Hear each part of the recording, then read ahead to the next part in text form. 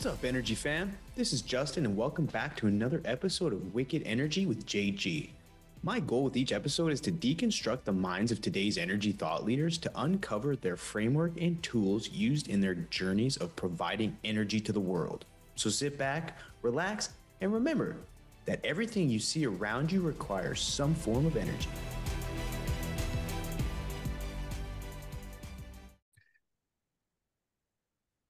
Awesome. Hey, everyone. Welcome back. I'm here in Zoom land with my man, Stuart Turley. I'm sure anyone who's out there has either heard his voice, seen his face, heard him talk about several things, whether it's geopolitics, energy, you name it. He's talked about it. He's lived it. He's president and CEO of the Sandstone Group and fellow podcast host of the Daily Energy Show and several others. Stu, it's an absolute pleasure. Like I said, you're involved with a lot of different media outlets, a lot of different podcasts, but what all are you doing right now? Because I was clicking around and it just seems like your face pops up just about everywhere. So why don't you share with the group what in a good way, what's keeping you busy, man? What all are you doing right now? Well, first I want to give you a shout out. Oh my goodness, I have been following you. I love everything you are doing. Thanks. Justin, you are just one of the cool guys out in the energy, and someday I want to grow up to be like you. I'm humbled to hear that, man. Thank you so much. More importantly, I just want to have your hair. You know?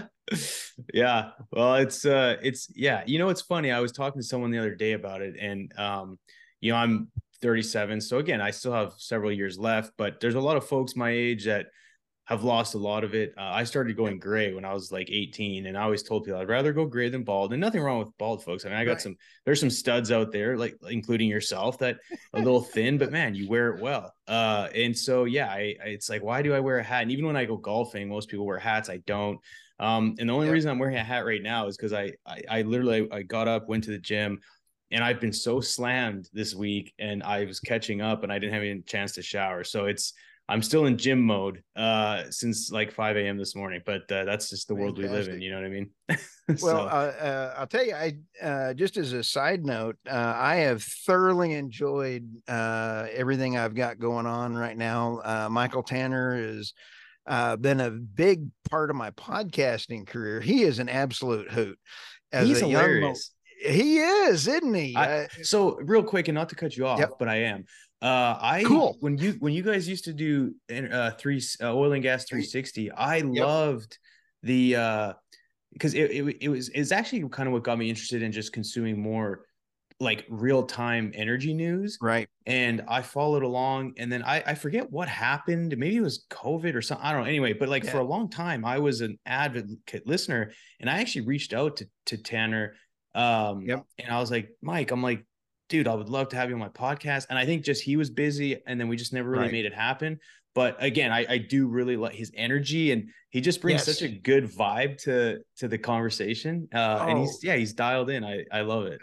And I absolutely love Michael Tanner. Don't tell him that. But when the mix between an old dog and a young dog, I mean, he is cool. School of Mines, master's degree. The kid knows his stuff with oil and gas. He and I helped like PDC get their first oil and gas leases in Colorado using our tool. The kid is brilliant. And then we also got into the fundraising for oil and gas firms. And so I would not have a company without Michael Tanner. And so he and I just fit off of each other. And Justin, this past week, I get really upset by the offshore wind industry.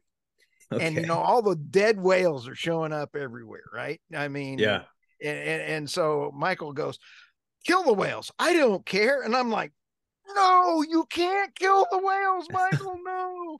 So I mean, we just have so much fun picking on each other. Man, that's good. Well, I can appreciate the no filter, right? I mean, he's going to tell you how he feels, and I think there's a lot of people are a little shy to do that, but I respect it. You know what I mean? At least you know where you stand on that. And actually, don't you have on one of your websites an offshore wind turbine or a turbine on your as your header? So that's kind of fitting. Well, this brings up a great point, Justin, and that is my belief is to get the lowest kilowatt per hour to everyone on the planet with the least amount of impact on the environment and sustainable. How do you define that? You got to use wind, solar, nuclear, oil, gas. You got to not print money. And that brings up, what the people, we printed so much money with the Porculus bill, the infrastructure or the Inflation Reduction Act and everything else. Inflation, you cannot sustain renewable energy trying to attach it to the grid. You attach it to the grid. And Meredith Angwin, have you ever interviewed Meredith? I have not. No. I'll hook you up. She is a great lady. And she wrote a book, Shorten the Grid. And she really talks about the grid. And ERCOT has billions of dollars of incoming lines for the grid. But as soon as you put one wind farm on a grid, you have to buy 180 times. Right now, for the grid load balancing, you have to put 20%. That's just the old standard. Let's say, here's your coal fire, here's your nuclear, here's your natural gas, add 20%. Poof. I went to OSU, Justin. So, I could figure out 20%. So when you sit back and kind of go, there it is. Now, as soon as you add, because of the flexibility of renewables, it's 180 times on top of that. So everybody that's saying wind and solar is cheaper, you got to add 180 wind towers for that one wind tower in order to be able to do it, in order to be able to get it in there. So that's why Texas just authorized all those billions to put in nat gas energy. This episode of our podcast is sponsored by 10X Technologies. Pushing the boundaries of science, 10X is innovating the future of the oil and gas industry with their proprietary materials-based technology solutions. With cutting-edge products like NanoClear, custom-designed nanofluids engineered to maximize production of new completions and rejuvenate existing wells, 10X is driving a revolution in oil extraction. Meet MicroHold, a specially engineered microparticle slurry that optimizes frac efficiency, props microfracs, and triggers far field diversion. Every well, every time. Seize the benefits. And if you're worried about frac hits, 10X has you covered with No Hit, an innovative technology that mitigates frac hits via in situ pressurization reaction. It's protection where you need it most. Then there's SandBond, a sand consolidation chemical solution that's just another example of 10X's commitment to practical field-ready solutions. And let's not forget about Seraflow, greener, cost-effective proprietary blends designed to banish paraffin issues once and for all. That's 10X, where innovation meets application in the oil and gas industry. Find out more about their groundbreaking solutions at 10xtechnologies.com. Now, let's get back to the show. Interesting. No, I didn't know that. And I live and breathe rig count and unconventionals activity, but I do try and at least keep an arm's length on what's going on that side. And actually it was interesting because I was looking this morning and I'm so proud of Texas. You're in Dallas, right? Oh yeah. Yeah. I mean, I'm a Canadian, but I'm proud to say I'm a Texan now. Looking at Texican. Yeah, exactly. Right. Yeah. There's a lot of us here now, but looking at, I was curious about ERCOT and the grid, so cause I look at the dashboard every once in a while, but I hadn't looked at it for a long time. Right. And I was curious what was making up a lot of our energy supply here in Texas, especially during this drought or this heat wave that we've had. Right. All I can say, big shout out to Texas and all the energy producers. Right. Right now, just for reference, we've got, and if this is last updated about 2 minutes ago, we've got solar generating 12.6 gigawatts. We've got wind generating 10.4, hydro. Power storage has some I didn't even know. That's at 447 megawatts. Natural gas. Can you guess on how much we're producing on that front? Not off the top of my head. Shoot. A lot more. We're sitting at 53 gigawatts. So which makes up for about 40% of the power generation going on right now. And we have not had blackouts, or at least that I'm aware of, during this entire time. And so I just think that's something to be proud of as a state. I was in Midland this week. It was 100,000 degrees out. Yeah, But I'm of in course Abilene right now, and it's hot. Yeah. And it was actually, I was in a customer's office, and they're a large publicly traded company. I'm sure you could name a couple. And we were sitting there in the middle of a meeting. And this is the funniest thing. So we're sitting in a meeting. We're about to wrap it up. It was a pretty intense meeting. Yep. And all of a sudden, and it was inside the office building. And so the power went out, or like the lights went off. And so we're like, oh, heat wave. It finally hit.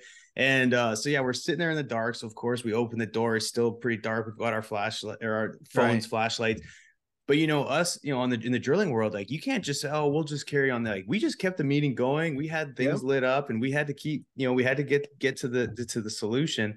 And I think a reservoir guy came in. He said, you guys are still in this meeting. It's been dark for 10 minutes. And we're like, yeah, I mean, this is important stuff we're talking about. Like, we're drilling a well right now.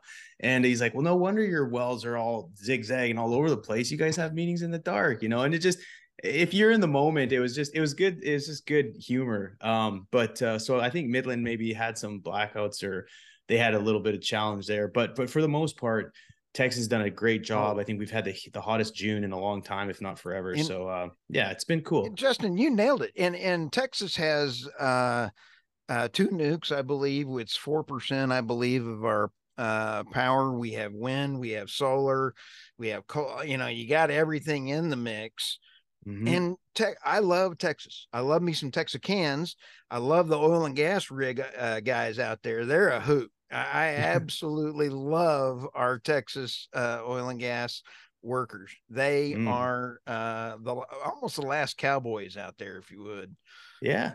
But hey, I got one for you though. All I have to do is hold my iPhone up, shine it against my head, and then, for your podcast listeners, I'm slightly bald, and I just would reflect into the meeting, and we'd solve the whole problem.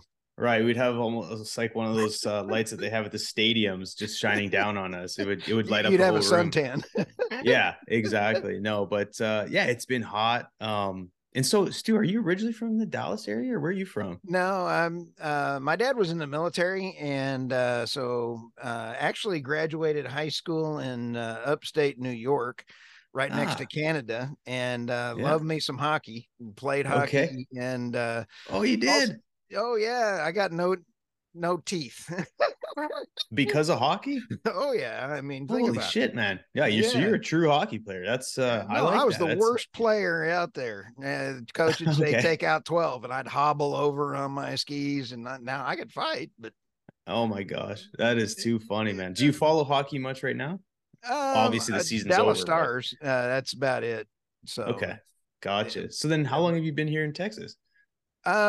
Only a couple of years. I actually lived in Oklahoma and covered the US with most of my jobs, either Intel or other. So I'm half Okie, half Texas, and I can barely talk.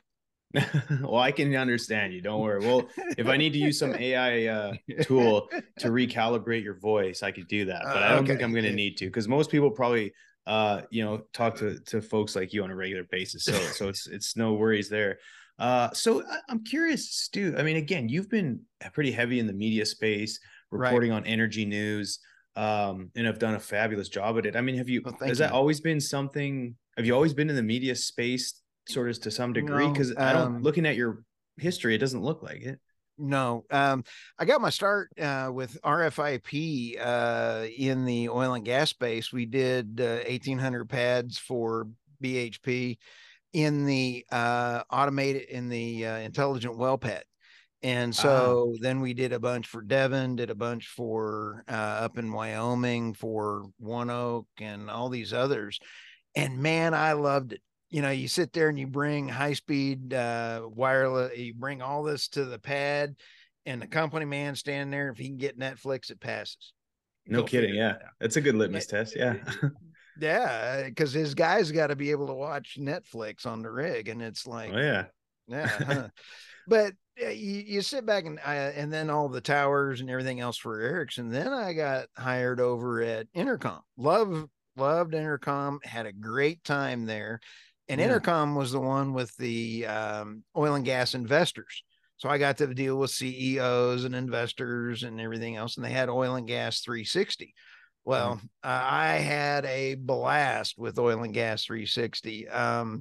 It was so good that even Reuters was paying to be on it. And so, Wow. You could search, Justin, on Oil and Gas research. You could just search news, and it would be right up there over Reuters. And then when you would I had it running so well that Michael and I started our podcast there, and we were getting 25,000 views a show when you were listening to it. So since then, we are getting between 20,000 and 60,000 on energynewsbeat.com a day now. So it's really crazy. I can hit a story and I'll see it light up around the world and that kind of stuff. We're in 85 countries on our podcast right now. And man, so that is so cool. Good for you. We're not a Mark LaCour. I may be better looking than Mark LaCour, but he is at 1 million already, 1.8 million, I think, on his downloads. Yeah, I think cumulatively, or maybe just Oil and Gas this week. But yeah, no, I mean, he's out of the park. Yeah, they've done a great job. Yeah, we're our little group is going to be 1 million downloads. But if you want to look at impressions, because Justin, I just love thought leadership. And that's why I want to grow up to be like you. Thought leadership is important. And we take the podcast, we drop it to our news site. We then funnel it out. We transcribe it. We put the whole transcription there. I have my whole team link the stories in there, and then we link it everywhere else. And then we funnel it out to all the socials. And Michael and I just got banned on TikTok. You can't buy this kind of entertainment. I mean, it's like, wow. I was not wearing a Speedo. I swear it was not me dancing. You weren't doing a TikTok challenge and they like eating Tide Pods or something crazy? Oh no, it was we were talking about killing the whales, and renewable energy. That TikTok shit lights up on their radar for sure. Oh yeah, I can imagine.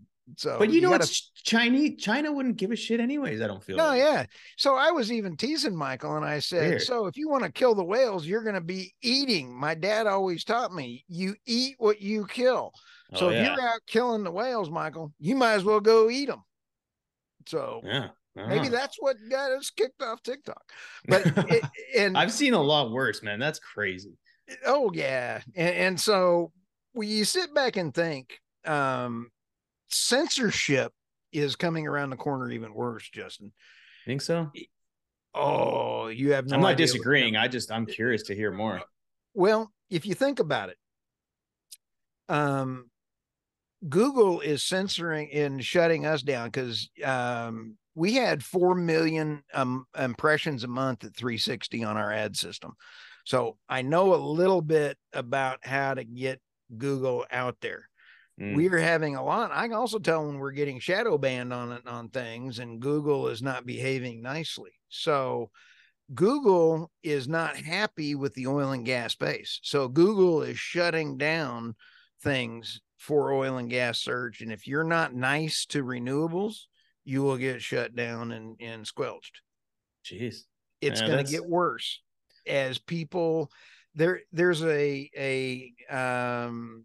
an awakening coming with the ESG and the investments, and the awakening coming up that renewable energy is technologically not capable yet of sustaining 100% of a grid. Just can't do it. So Google and LinkedIn is censoring a bunch.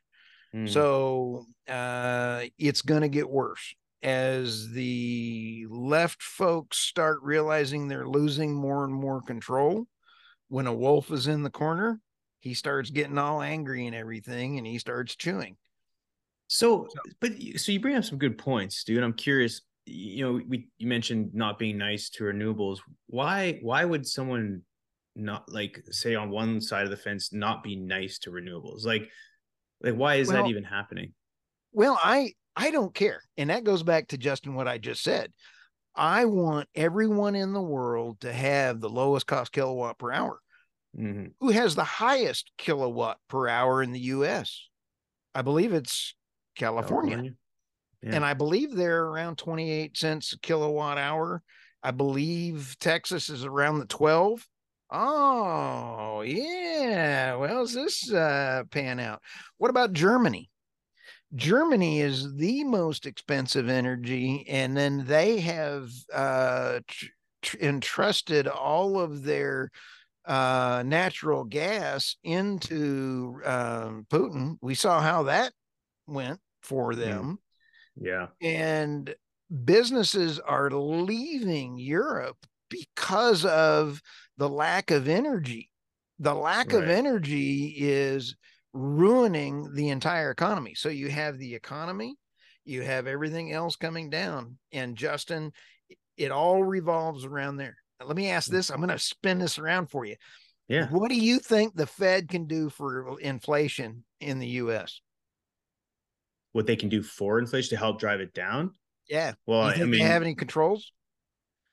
I would imagine, besides messing around with interest rates, not I mean, I think honestly getting better access to everything would likely be helpful.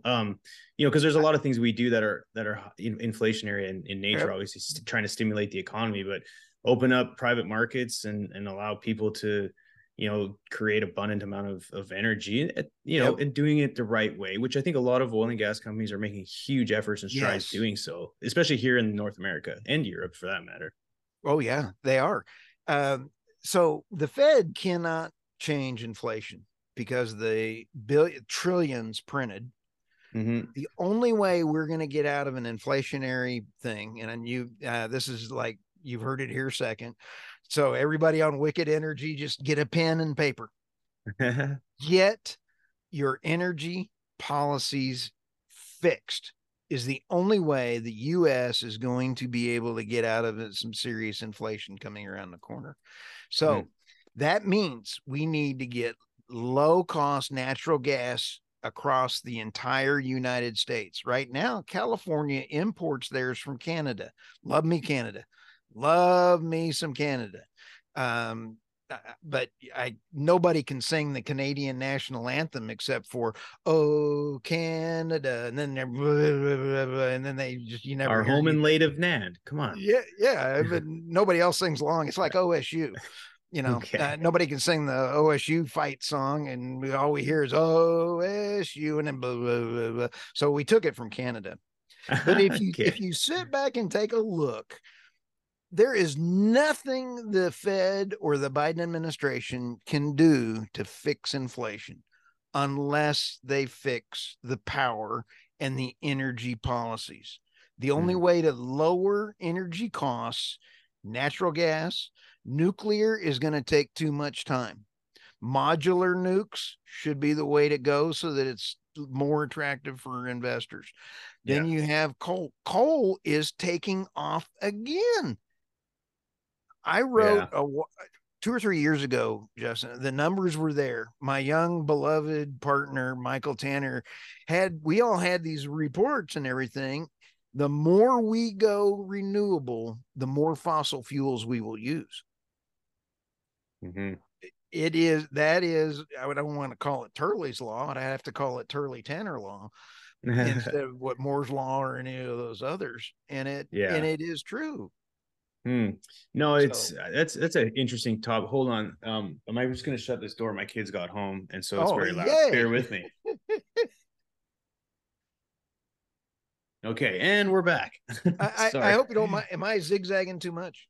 No, you're totally fine. Trust me. Okay. This is not Hollywood. This is good. Just roll with it.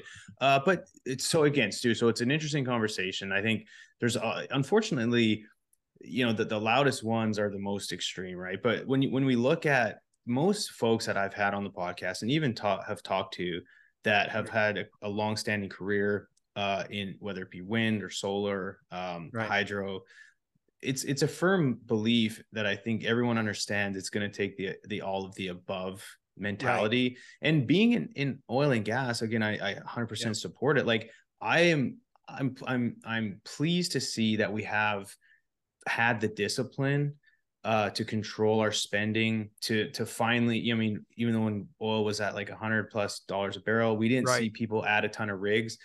Isn't We that might great? have, if they had the capacity to do so, which is a whole nother topic of conversation. We didn't have the people nor the equipment and nor enough on the supply side for everything to actually ramp up services. But it's, I think the discipline is there, and the challenge I see, if we were to just open up the floodgates and drill, right? I mean, they're already talking about inventories, tier 1 acreage, and a lot of companies, besides a handful of them in the Permian, are already starting to lean into some of their non-core acreage, to which then there's some stuff out there showing that peak demand or peak supply out of the Permian is going to be reached here in the next 12 to 18 months. So that can be kind of scary unless we see some technological advancements, because that could put some turmoil in the markets, which then do we have to rely on people who don't produce sustainably? Likely so, because the demand's going to be there regardless. Oh yeah. And you bring up some great points. Was it BP that just announced that they've got new technology they're rolling out? Not BP. It was Exxon, I think. Sorry, Exxon is rolling out some stuff in the Permian for new technology, and they were bragging about it, being able to say that they could double production out of it. And I love that idea, Justin, because their way that article was reading was that they would be able to go back through and do reworks. And I see. You're talking about doing a bunch of refrac work, I think is what it was. And so they're saying their new technology is going to be able to make another oil boom out of the Permian by refracs. Now, I'd love to see geothermal come out of, I mean, the oil guys, greatest guys on the planet. Okay, first you got your Marines, kind of like Mark LaCour. Then you got, the cowboys, and you got the roughnecks right here. Cowboys and roughnecks right in that same pile. I forgot where I was going. That's okay. But no, we were talking about sort of, revamping, talking about Exxon's technology and hopefully seeing another shale boom if they can do that. Geothermal, that's right. That's great. Our great drilling hands, our oil field service guys know how to drill. Let's turn them on to some geothermal. I don't know much about that area yet. I don't know a lot about it. During grad school, I did some projects on it, and so I know a little bit enough to know that the economics are tough. It's when you look at it from an investment perspective, I don't know, based off certain people's investment criteria, I don't know if it hits a lot of the marks. So I think a lot of it would likely come from government initiatives. I don't know. Again, I'm speaking through speculation and sort of some assumptions, but I just don't think there's a good investment basis for a lot of geothermal. I think it's there. I know a lot of the drilling is slow, and depending on where it is, like there was talks about doing some more geothermal here in the US, converting old wells, abandoned wells into geothermal. But I just think that the payback period and the cost. I just don't think the economics make a lot of sense for a bunch of like private money to get poured into there. So again, maybe it'd be cool to have someone else speak on that, to elaborate. But to your point, I mean, it's, again, it makes sense, right? Like, why wouldn't we do more geothermal? Again, I don't know enough about the space, but that's technology. I think, Justin, I am all in on spending money for energy tech. Now, let me throw this at you, because I got another passion for the homeless, like I said. Why? Let me ask you this. Why is it that the Western companies or countries, the G7 in particular, try to shove new energy policy for solar, for wind, when it's more expensive? We all know wind and solar is more expensive. Look at the countries that have implemented it. Look at where it is more expensive.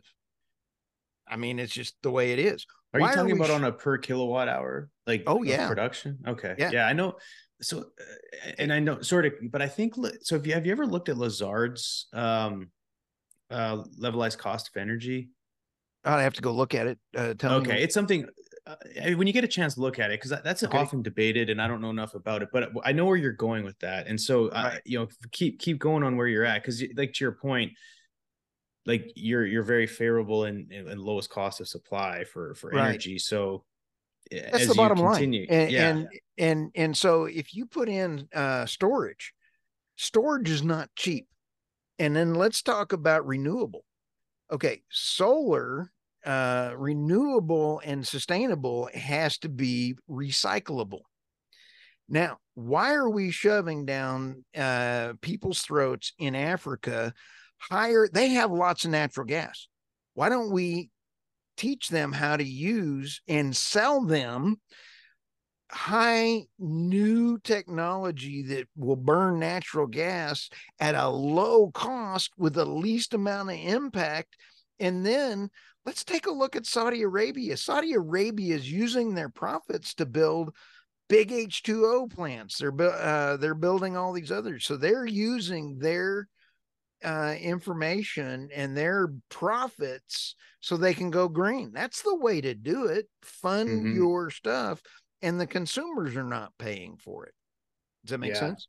No, it does. And actually, I think the African people, this one gets me. The International Monetary Fund will only loan money to countries if it's renewable only. Hey, that one gets me even worked up because they have high interest rates, and then it's like it's worse than the mob. Why are we treating Africa worse than the mob? That could be a new book. Yeah, no, it's an interesting conversation, and I didn't realize, and I forget which part of Africa it is, but I had ran into some folks. This was a few months ago, one evening, and they're from, and I want to say it was Mozambique. But anyway, they I didn't realize how much natural gas some parts of Africa have, and I think actually have just as much as like just as much reserves as say like at the Marcellus Shale. And I'd have to do some fact checking, but I do remember I wrote a post on it, which is kind of eye opening. And again, it's like, why not leverage your natural resources? And then talking to the folks. It's right. It's like it's under your feet. Why not leverage it? But I think a lot of it too comes down to just a lot of political turmoil and a lot of which again, I know you like discussing a lot of that space, but it's just there's so many parts of the world that why are we selling them wind farms? Justin, why are we selling them wind farms when okay, let's back up. I love talking to you because I got about 19. I keep thinking all these different things and everything else, but let it spill. Hey, wind farms, it takes infrastructure in order to get it there. Texas, we spent billions in West Texas. I'm sitting here in Abilene right now. You can go out there and look at all them pretty wind farms. A lot of time they're not moving. So when you spend billions in order to get that hooked up, I think it was 3.5 billion. I think I'll have to fact check myself to get those transmission lines to get them to East Texas. So think about that in transmission lines versus transmission lines and a natural gas facility. Think about how much power $3.5 billion would electrify towns, get power, everything else to Africa if they were natural gas. Oh, you see where I'm going with that? Yeah. Now, let's talk sustainable.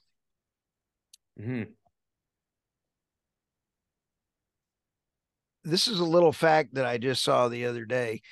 By 2035, I think it's either, I have to go look at it here. I just pushed it out on a video. By 2035, the solar panels in the junkyards will be more toxic than all of the nuclear waste in the world. Okay, here's why.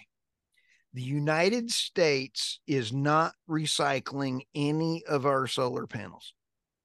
Not. We're shipping them to poor countries.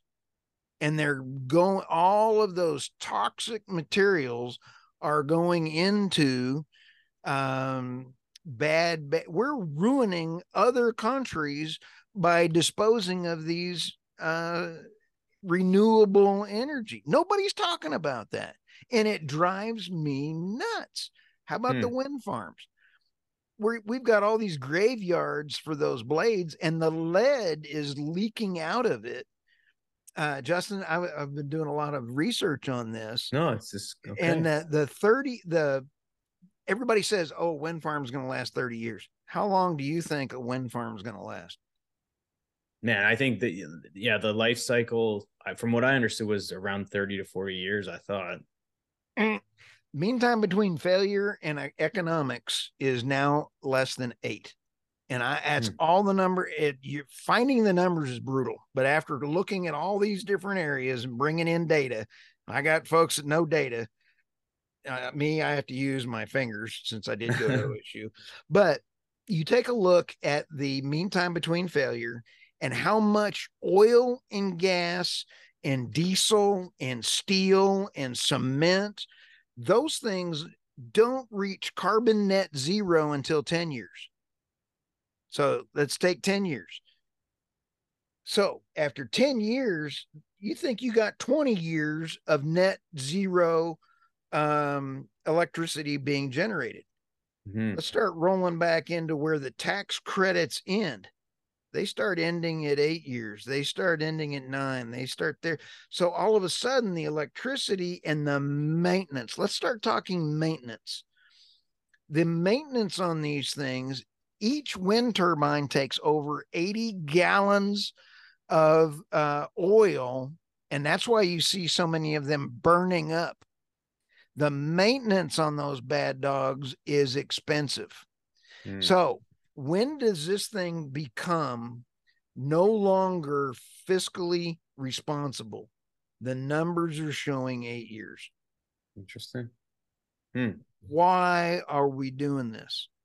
Now, Justin, Hawaii, I think, is great because they have to import everything that you do. Yeah. Pay the extra to go solar, pay the extra to go wind, but make sure you have a way to recycle these things.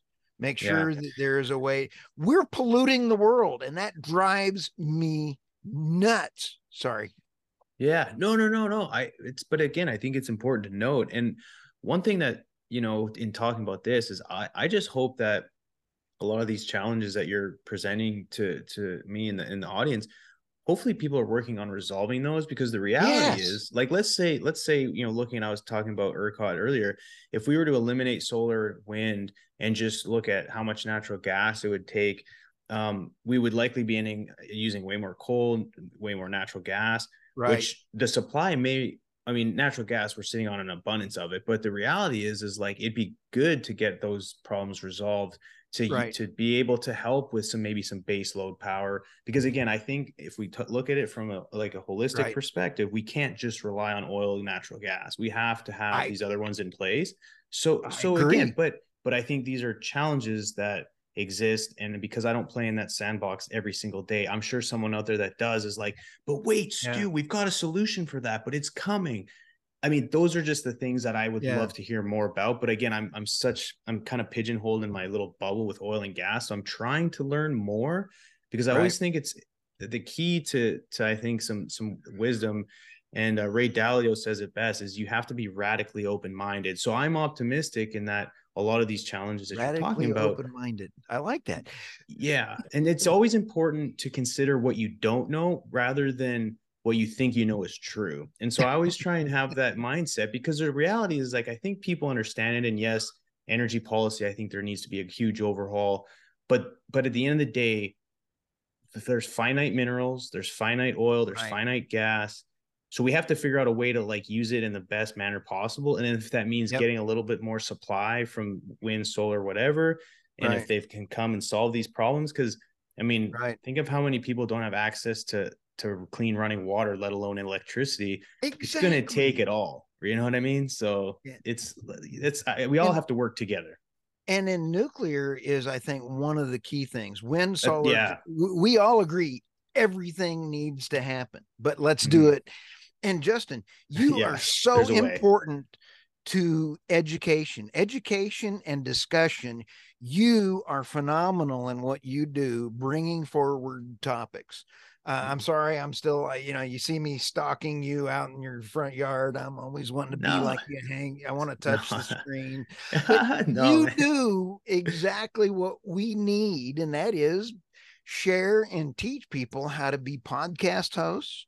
You teach them, working with OGGN, Mark LaCour does such a fabulous job working with everybody. Education is probably the only way we're going to get to the next side. And it's 100%. all about education and having your own communication channel so you don't get stifled.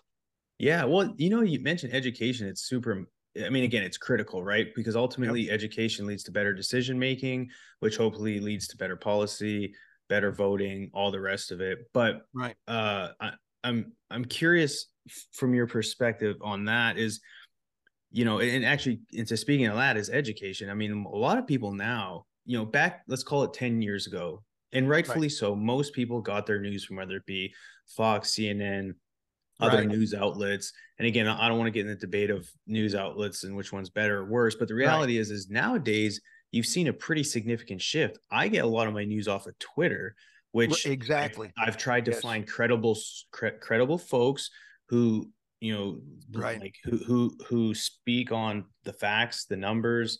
And I think a lot more people are leaning in towards people who they trust. Again, think of Joe Rogan. How much influence and how much has he educated folks on health? And again, whether you like him or not it's besides the point. But the way we consume information and then therefore make decisions based off the information that we are consuming, I think, and hopefully is becoming less about headline reading and news and like public news outlets and more towards trusted resources like Substack podcasts. Is wonderful. Substack. Yeah. Another great example of that. So to your point, I think, a lot of people's like, oh, I don't want to start a podcast. It's just, there's already flooded. But even if you can help educate or influence a few people, I mean, that's a huge win. Right. And so I don't get too caught up on, again, I applaud you. I don't have near the number of downloads you do, but I have a core group of folks who follow along, and come on, it's good. I'm a peon in the world. I sit on the game on the bench on the game of life compared to you.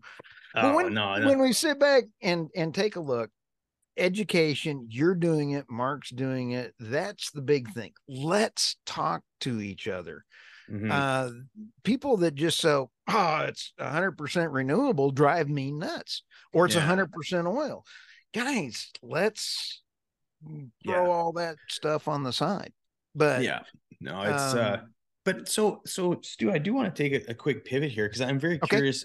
You again, talk a little bit about Sandstone Group. Share what that is, because I've seen it pop up. I've not done a lot of research, but when you go to your LinkedIn, that's obviously front and center. So can you talk a little bit about what that is?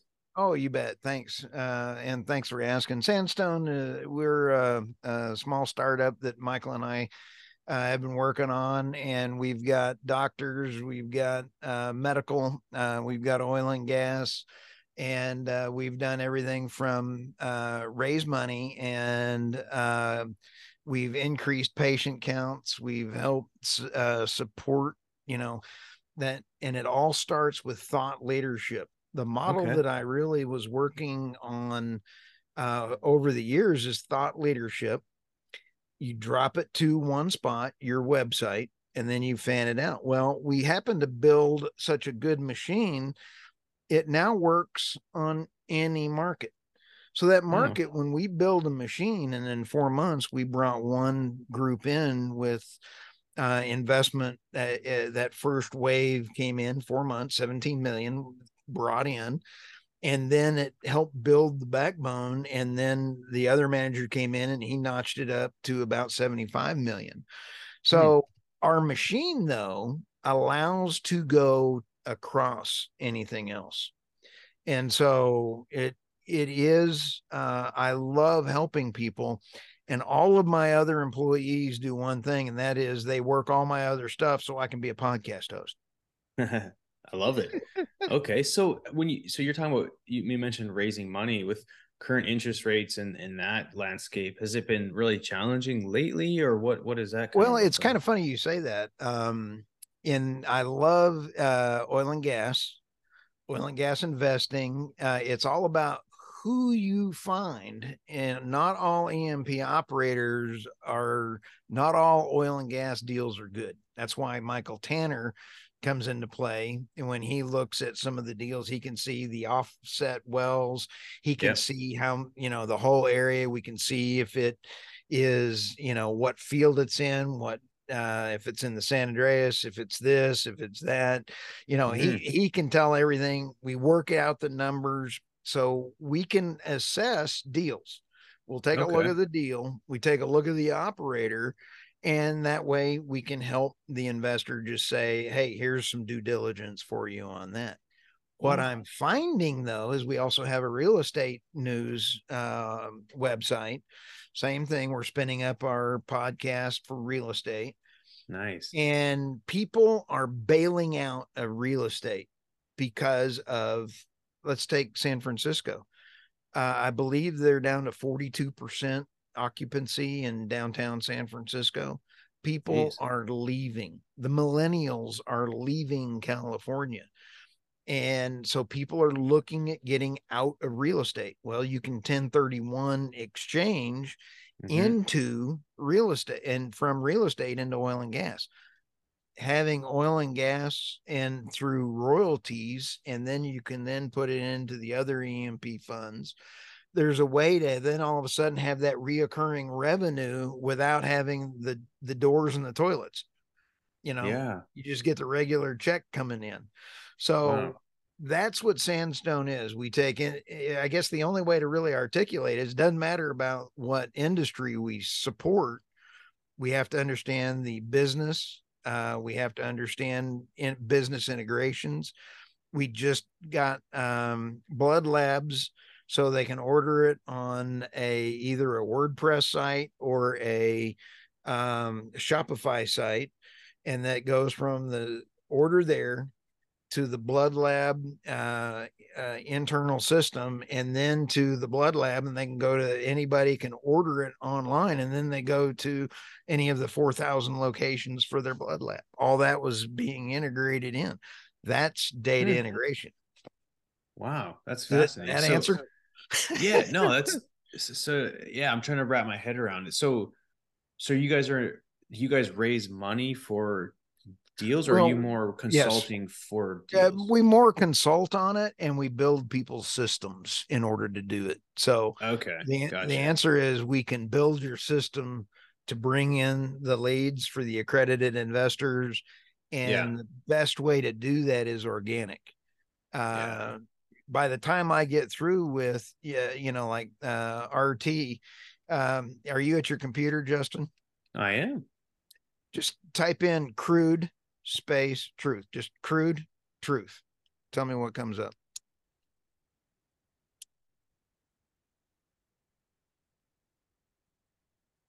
The Crude Truth Home. So your website.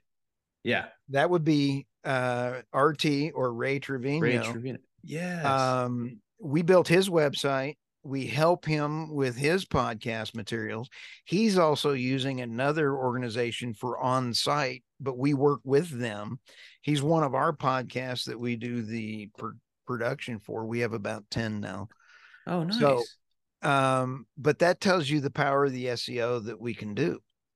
And it's all about industry thought leadership in SEO.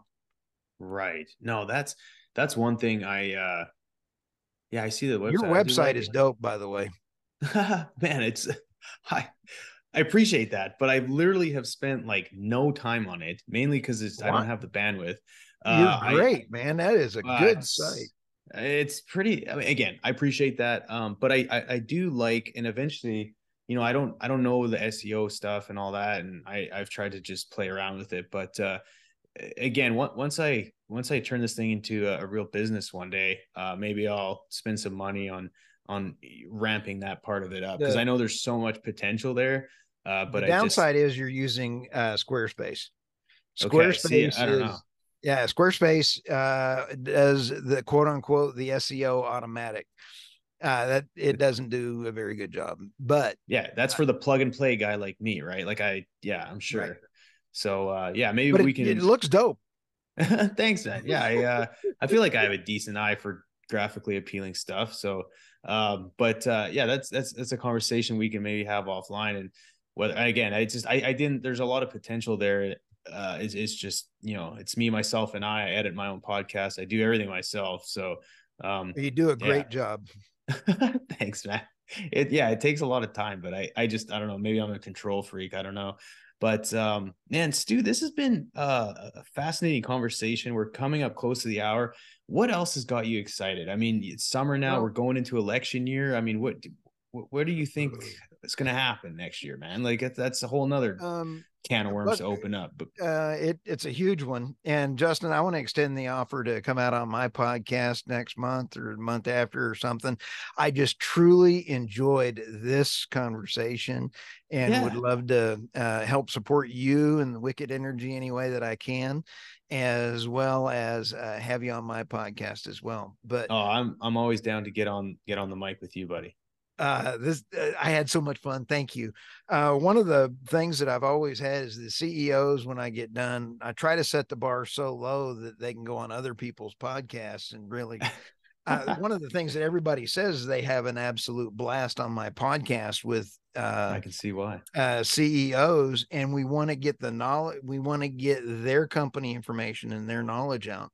So that is something that you learn to, as you do this. What's coming around the corner, Justin?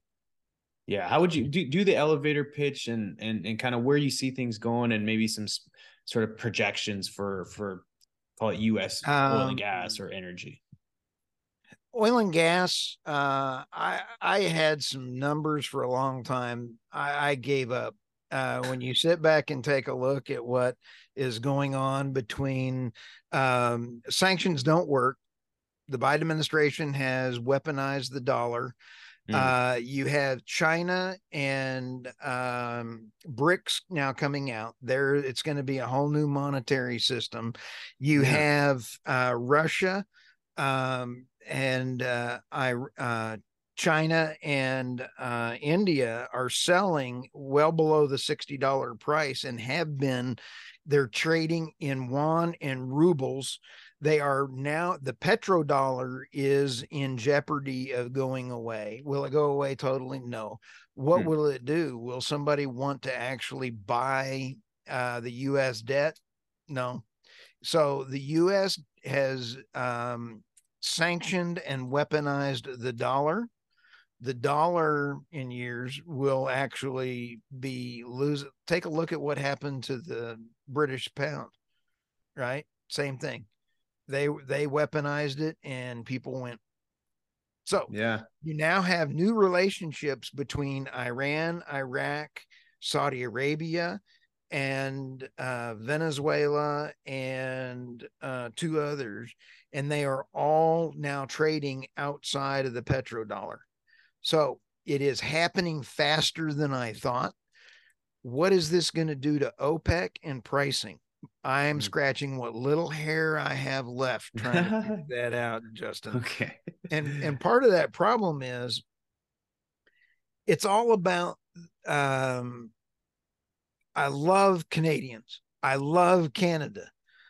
And I can't believe Biden killed the Keystone. We need those rich, heavy oil sand from Canada brought down in, and we would not need to import oil from Venezuela or anything else. Let me just say this other thing is, why are we destroying the rainforest for oil for California?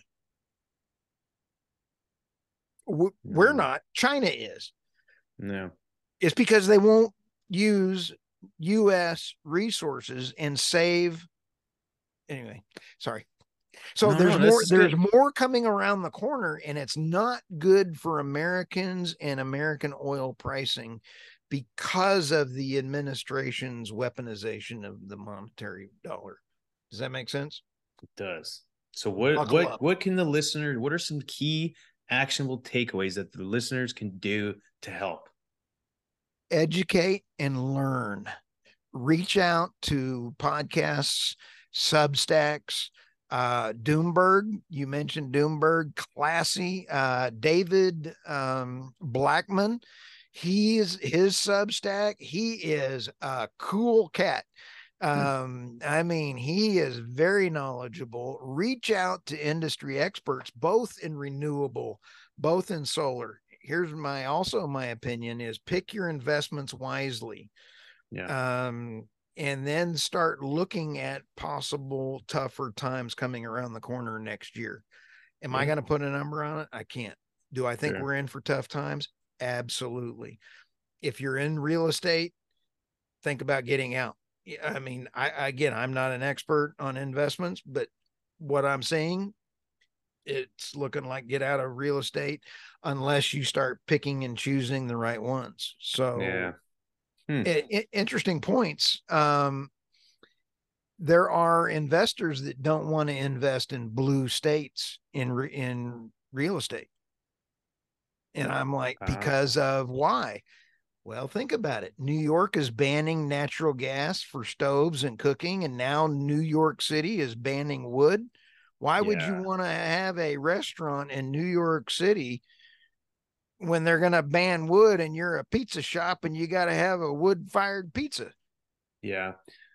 No, you make a good point, actually, is if states are moving away from traditional energy supplies, the likelihood of energy costs are going to continue to rise in an already existing high cost of living areas. So it makes sense. I mean, we invest in real estate quite a bit here in Houston, and it's done very, very well. And we're quite bullish on Houston. I mean, Texas in general, Austin, absolutely kind of crazy, but Houston seems to still be doing fairly well. And again, I'm no expert in real estate. It's more my wife's sandbox, but nonetheless, I think you're right. It's no one really ever knows what's going to happen, but educate and learn and try and make a calculated decision, and try not to draw conclusions based off headlines, because that can often lead you astray.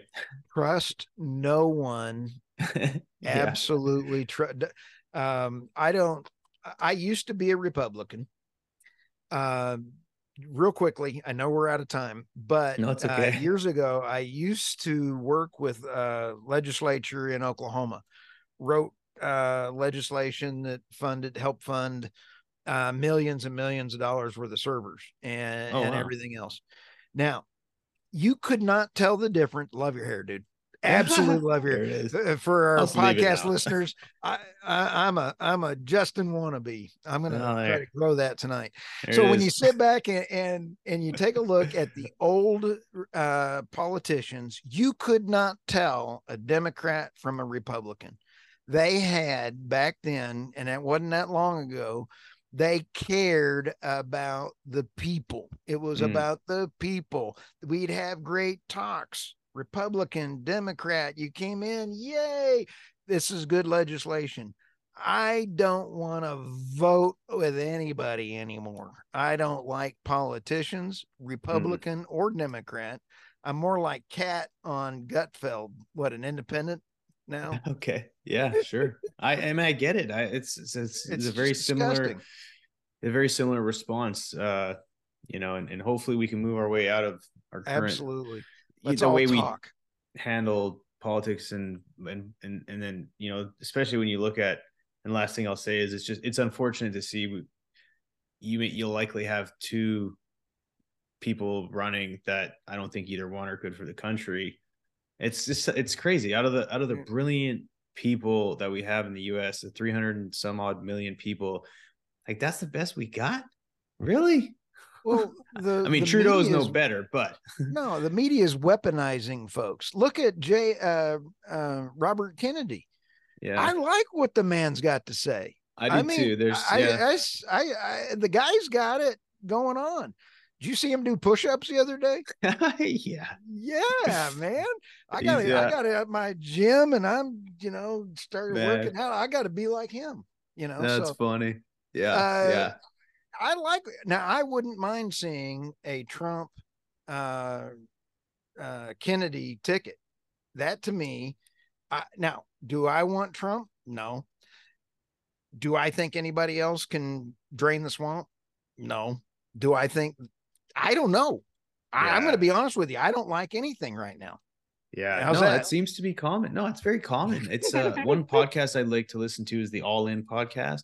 Yep. It's yeah, those guys are I've only started listening to them for the last maybe month or so, but they do some very, very good debate on politics, and and I just it's very refreshing, and it's not, you know, they have no skin in the game. I think some of them maybe help with fundraising for certain parties, but they do have some very good, healthy debate about it, amongst other things, whether it's technology, economics, you know, investment banking, the whole gambit. But there's some great personalities along with it. But nonetheless, this has been great. We've touched on a bunch of great points, Stu. No, I'm pumped to get this released. Yeah, no, this has been a great way to kick off the weekend. And yeah, any closing last words before we let everyone? I just would like to thank you and thank all of our listeners. The feedback we get is phenomenal. Who would have guessed that in 1977, when I graduated, that I would be a podcast host now, you know? And having a blast doing it. Well, I commend you, man. It's always, you know, regardless of where you're at in life, is doing something new, learning new things, jumping into things that feel a little uncomfortable. I think it's amazing, man. So that's like they always say, there's no old dogs as long as they keep learning new tricks, right? I feel sorry for my wife. Mentally, I'm 12. That's good, man. I love it. Well, all the listeners, appreciate everything. I'll do the spiel, you know, share, review, like, if you feel like, you know, actually, for all the listeners out there, do me a huge favor. If you're driving, don't do this, but if you're at your computer or doing something, you got your AirPods in, share this with one person. That would be amazing. At the very least, you know, just appreciate the support and the feedback that I've gotten. And for all the listeners out there, always remember that everyone deserves access to energy, and we is greater than me. Thanks, everybody. Thanks again for listening to another episode of Wicked Energy with JG. And look, if you or your organization wants to start a podcast, please visit my website and sign up for a free guide on how to start a successful podcast. Once you get through it, let me know if you have any questions or getting started. Thanks, and we'll see you next week. Peace.